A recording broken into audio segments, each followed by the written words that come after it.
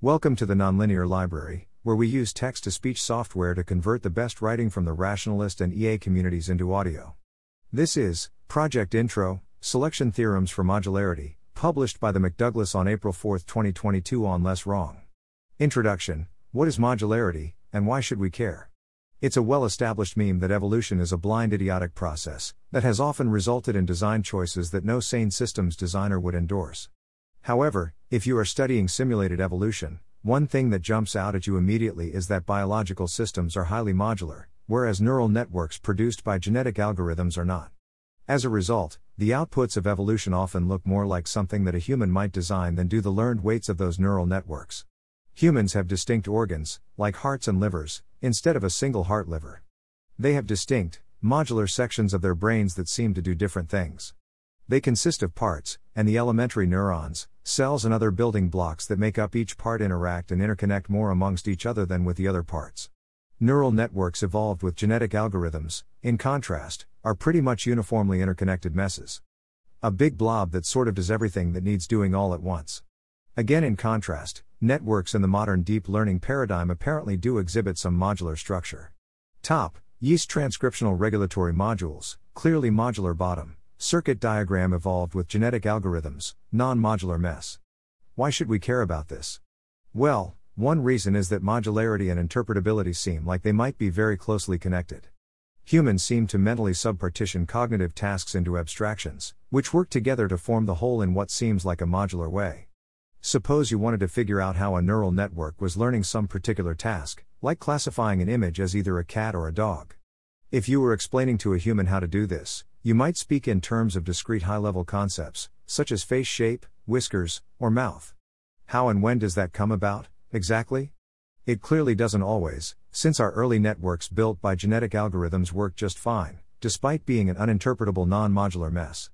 And when networks are modular, do the modules correspond to human understandable abstractions and subtasks? Ultimately, if we want to understand and control the goals of an agent, we need to answer questions like what does it actually mean to explicitly represent a goal, what is the type structure of a goal, or how are goals connected to world models, and world models to abstractions. It sure feels like we humans somewhat disentangle our goals from our world models and strategies when we perform abstract reasoning, even as they point to latent variables of these world models. Does that mean that goals inside agents are often submodules? If not, could we understand what properties real evolution, and some current ML training exhibit that select for modularity and use those to make agents evolve their goals as submodules, making them easier to modify and control? These questions are what we want to focus on in this project, started as part of the 2022 AI Safety Camp. The current dominant theory in the biological literature for what the genetic algorithms are missing is called modularly varying goals, MVG. The idea is that modular changes in the environment apply selection pressure for modular systems. For example, features of the environment like temperature, topology etc. might not be correlated across different environments, or might change independently within the same environment, and so modular parts such as thermoregulatory systems and motion systems might form in correspondence with these features. This is outlined in a paper by Kashtan and Alon from 2005, where they aim to demonstrate this effect by modifying loss functions during training in a modular way. We started off by investigating this hypothesis, and trying to develop a more gears-level model of how it works and what it means. This post outlines our early results. However, we have since branched off into a broader effort to understand selection pressure for modularity in all its forms. The post accompanying this one is a small review of the biological literature, presenting the most widespread explanations for the origins of modularity we were able to find. Eventually, we want to investigate all of these, come up with new ones, expand them to current deep learning models and beyond, and ultimately obtain a comprehensive selection theorem specifying when exactly modularity arises in any kind of system. A formalism for modularity. Modularity in the agent. For this project, we needed to find a way of quantifying modularity in neural networks. The method that is normally used for this in the biological literature, including the Kashtan and Alon paper mentioned above, and in papers by for example Chai dealing with identifying modularity in deep modern networks, is taken from graph theory. It involves the measure Q, which is defined as follows. Where the sum is taken over nodes, a view is the actual number of directed edges from versus to W, KV are the degrees, and delta, CV, CW, equals 1 if versus and W are in the same module, 0 otherwise. Intuitively, Q measures the extent to which there are more connections between nodes in the same modules than what we would expect from random chance. To get a measure out of this formula, we search over possible partitions of a network to find the one which maximizes QM, where QM is defined as a normalized version of Q. Where CRAND is the average value of the Q score from random assignment of edges. This expression QM is taken as our measure of modularity. This is the definition that we're currently also working with, for lack of a better one. But it presents obvious problems when viewed as a general, true name type definition of modularity. Neural networks are not weighted graphs. So to use this measure, one has to choose a procedure to turn them into one. In most papers we've seen, this seems to take the form of translating the parameters into weights by some procedure, ranging from taking for example the matrix norm of convolutions, or measuring the correlation or coactivation of nodes. None of the choices seemed uniquely justified on a deep level to us. To put it differently, this definition doesn't seem to capture what we think of when we think of modularity. Weighted number of connections is certainly not a perfect proxy for how much communication two different subnetworks are actually doing.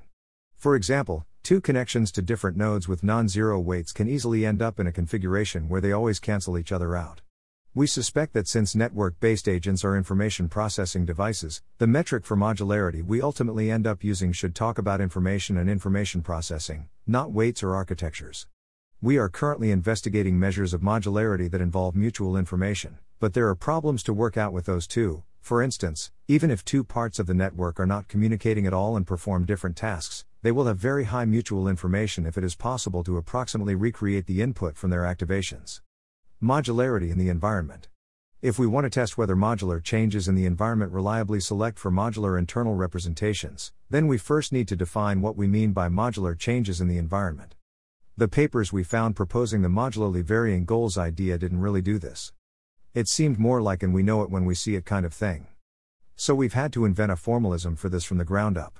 The core idea that we started with was this: a sufficient condition for a goal to be modular is that humans tend to think about, model it in a modular way. And since humans are a type of neural network, that's suggestive that the design space of networks dealing with this environment, out in nature or on our computers, include designs that model the goal in a modular way too. Although this is sufficient, it shouldn't be necessary. Just because a human looking at the goal can't see how to model it modularly doesn't mean no such model exists.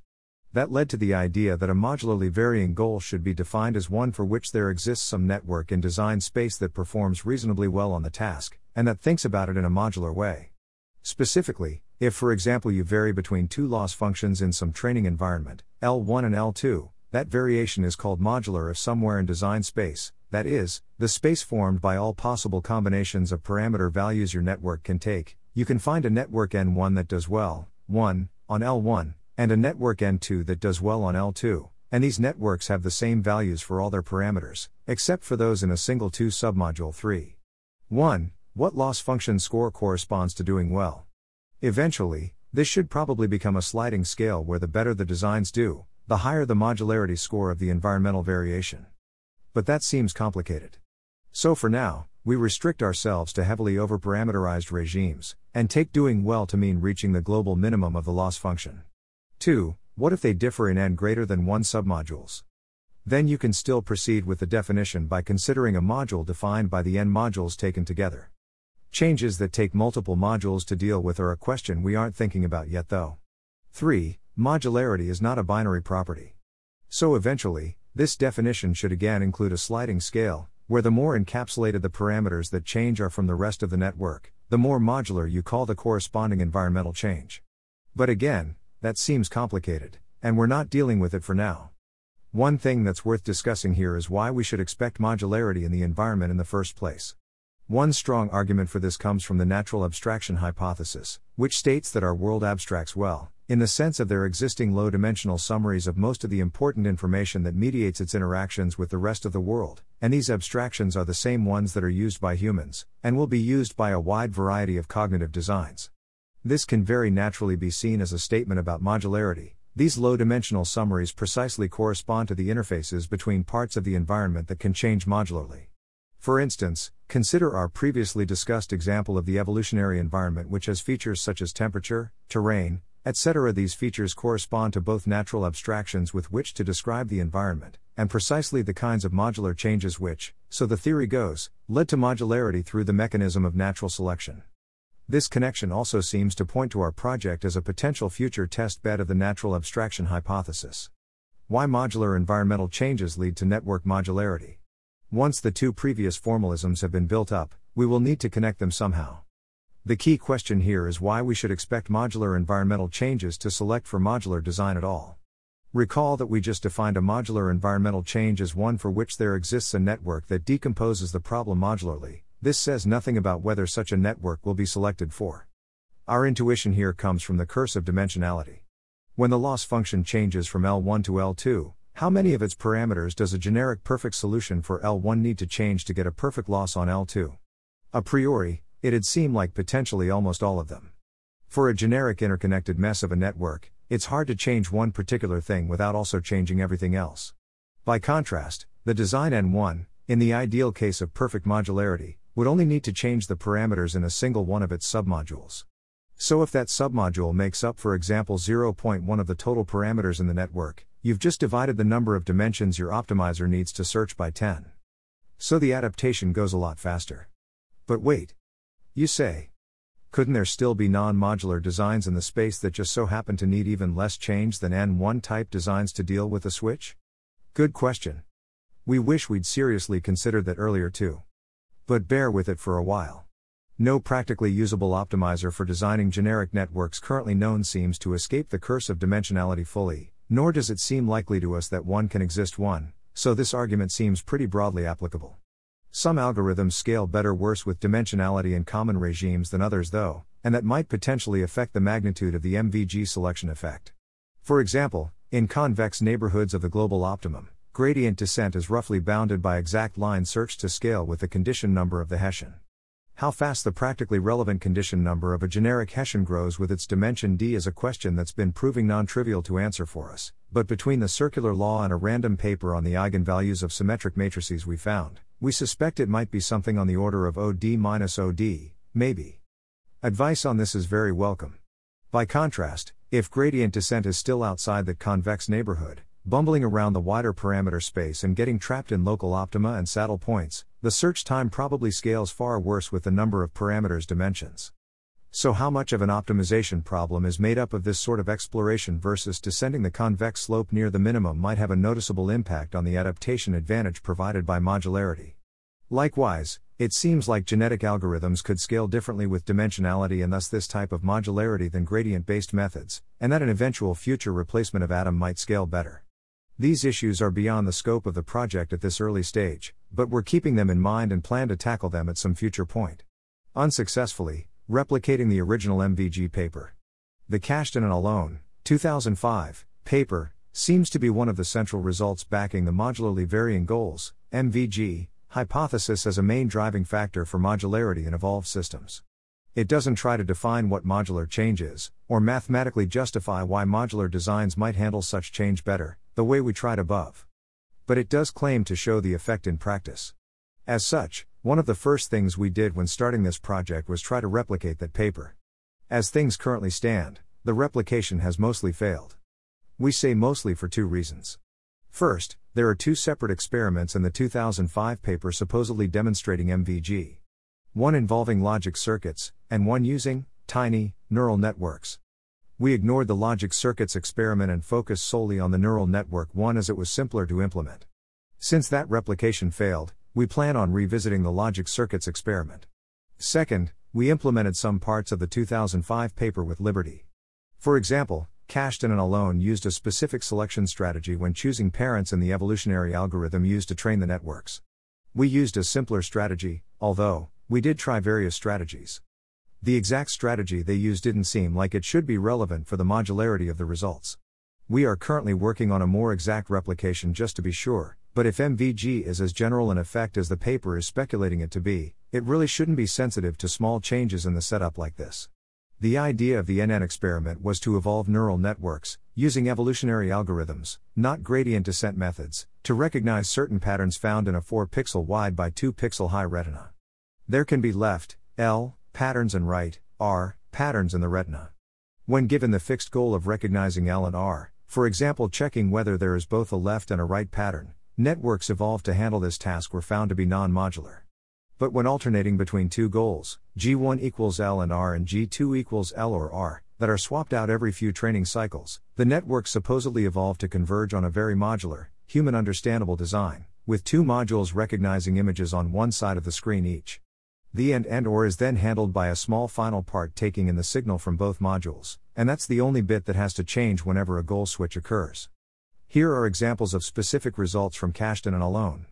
Unfortunately, our replication didn't see anything like this. Networks evolved to be non-modular messes both for fixed goals and modularly varying goals. We got the same non-modular results under a wide range of experimental parameters, different mutation rates, different selection strategies, population sizes, etc. If anyone else has done their own replication, we'd love to hear about it. So what does that mean? So that rather put a damper on things. Is MVG just finished now, and we should move on to testing the next claimed explanation for modularity? We thought that for a while. But as it turns out, no, MVG is not quite done yet. There's a different paper from 2013 with an almost identical setup for evolving neural networks. Same retina image recognition task, same two goals, everything. But rather than switching between the two goals over and over again to try and make the networks evolve a solution that's modular in their shared subtasks, they just let the networks evolve in a static environment using the first goal. Except they also apply an explicit constraint on the number of total connections the networks are allowed to have, to encourage modularity, as per the connection cost explanation. They say that this worked. Without the connection cost, they got non-modular messes. With it, they got networks that were modular in the same way as those in the 2005 paper. Good news for the connection cost hypothesis. But what's that got to do with MVG? That's the next part. When they performed a single, non-repeated switch of the goal from and to or, the modular networks they evolved using connection costs dealt faster with the switch than the non-modular networks. Their conclusion is that modularity originally evolves because of connection costs, but does help with environmental adaptation as per MVG. So that's when we figured out what we might have been missing in our theory work. You can have non-modular networks in design space that deal with a particular change even better than the modular ones, just by sheer chance. But if there's nothing selecting for them specifically over other networks that get a perfect loss, there's no reason for them to evolve. But if you go and perform a specific change to the goal function over and over again, you might be selecting exactly those networks that are fine-tuned to do best on that switch. Which is what the 2005 paper and our replication of it were doing. So modular networks are more generally robust to modular change, but they might not be as good as dealing with any specific modular change as a non-modular, fine-tuned mess of a network constructed for that task. Which isn't really what robustness in the real world is about. It's supposed to be about dealing with things you haven't seen before, things you didn't get to train on. Or alternatively, our replication of the 2005 setup just can't find the modular solutions, period. Distinguishing between that hypothesis and this one is what we're working on the experimental front right now. To us, this whole train of thought too, has further reinforced the connection that modularity equals abstraction, in some sense. Whenever you give an optimizer perfect information on its task in training, you get a fine-tuned mess of a network humans find hard to understand. But if you want something that can handle unforeseen, yet in some sense natural changes, something modular performs better. How would you simulate something like that? Maybe instead of switching between two goals with shared subtasks repeatedly, you switch between a large set of random ones, all still with the same subtasks, but never show the network the same one twice through. We call this randomly sampled modularly varying goals, RMVG. Might a setup like this select for modular designs directly after all, without the need for connection costs? If the change fine-tuning hypothesis is right, all the fine-tuned answers would be blocked off by this setup, leaving only the modular ones as good solutions to deal with the change. Or maybe the optimizer just fails to converge in this environment, unable to handle the random switches. We plan to find out. Though before we do that, we're going to replicate the 2013 paper. Just in case. Future plans. On top of the 2013 replication, the exact 2005 replication and RMVG, we have a whole bunch of other stuff we want to try out. Sequential modularity instead of parallel modularity if you have a modular goal with two subtasks, but the second depends on the first. Does the effect still work the same way? Large networks so far, our discussion and experimentation has been based on pre-modern neural networks with less than 20 nodes. How would this all look in the modern paradigm, with a vastly increased number of parameters and gradient type optimizers instead of genetic algorithms? To find out, we plan to set up a MVG test environment for CNNs. One possible setup might be needing to recognize two separate misdigits, then perform various joined algebraic operations with them, like for example addition or subtraction. Explaining modularity in modern networks. To follow on from the previous point, it's worth noting that modularity is apparently already present by default in CNNs and other modern architectures, unlike the old-school biosimulations that didn't see modularity unless they specifically try to select for it. This begs the question, can we explain why it is there? Do these architectures somehow enforce something equivalent to a connection cost? Does using SGD introduce an effective variation in the goal function that is kind of like our MVG? Does modularity become preferred once you have enough parameters, because the optimizer somehow can't handle fine-tuning interaction between all of them? Or do we need new causes of modularity to account for it? Other explanations for modularity. On that note, we also plan to do a bunch more research and testing on the other proposed explanations for modularity in the bio literature plus any we might come up with ourselves. Regarding connection costs, for example, we've been wondering whether the fact that physics in the real world is local, while the nodes in our programs are not 5, plays an additional role here. We plan to compare flat total connection costs to local costs, which penalize more distant nodes more than closer ones for connecting. Finding the true name of modularity. Then there's the work of designing a new, more deeply justified modularity measure based on information exchange. If we can manage that, we should check all our experiments again, and see if it changes our conclusions anywhere. For that matter, maybe it should be used on some of the papers that found modularity in modern networks, all of which seem to have used the graph theory measure. Broadness of modular solutions. Here's another line of thought. It's a widespread hypothesis in ML that generalizable minima are broader than fine-tuned ones. Since our model of MVG says that modular designs are more adaptable, general ones, do they have broader minima? We're going to measure that in the Retina NN setup very soon. We're also going to research this hypothesis more, because we don't feel like we really understand it yet. Goal modules and reinforcement learning. And finally, if the whole, our MVG stuff and related matters work out the way we want them to, we've been wondering if they could form the basis of a strategy to make a reinforcement learner develop a specific goal module that we can look at. Say we have an RL agent in a little 2D world, which it needs to navigate to achieve some sort of objective. Now say we vary the objective in training, but have each one rely on the same navigation skill set. Maybe add some additional pressure for modularity on top of that, like connection costs. Could that get us an agent with an explicit module for slotting in the objectives? Or maybe we should do it the other way around, keeping the goal fixed while modularly varying what is required to achieve it. That's many months away though, if it turns out to be feasible at all. It's just a vague idea for now. This is a lot, and maybe it seems kind of scattered, but we are in an exploratory phase right now. At some point, we'd love to see this all coalesce into just a tiny few unifying selection theorems for modularity. Eventually, we hope to see the things discovered in this project and others like it form the concepts and tools to base a strategy for creating aligned superintelligence on. As one naive example to illustrate how that might work, imagine we're evolving an AGI starting in safe, low-capability regimes, where it can't really harm us or trick out our training process, and remains mostly understandable to our transparency tools. This allows us to use trial and error in aligning it. Using our understanding of abstraction, agent signatures and modularity, we then locate the agents, or the subagents, goals inside it, them, and freeze the corresponding parameters. Then we start allowing the agents to evolve into superintelligent regimes, varying all the parameters except these frozen ones. Using our quantitative understanding of selection, we shape this second training phase such that it's always preferred for the AGI to keep using the old frozen sections as its inner goals, instead of evolving new ones. This gets us a superintelligent AGI that still has the aligned values of the old, dumb one. Could that actually work?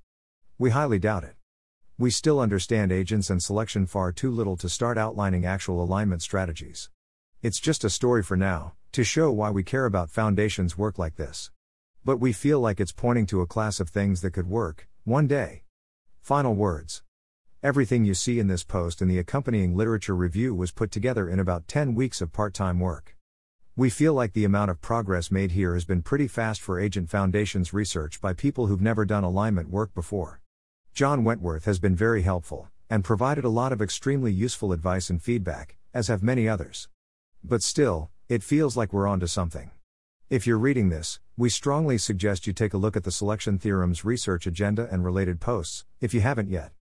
Even if you've never done alignment research before. Think about it a little. See if anything comes to mind. It might be a very high value use of your time. The line of inquiry sketched out here was not the first thing we tried, but it was like, the second to third-ish. That's a pretty good ratio for exploratory research. We think this might be because the whole area of modularity, and selection theorems more generally, has a bunch of low-hanging research fruit, waiting to be picked. Thanks for listening.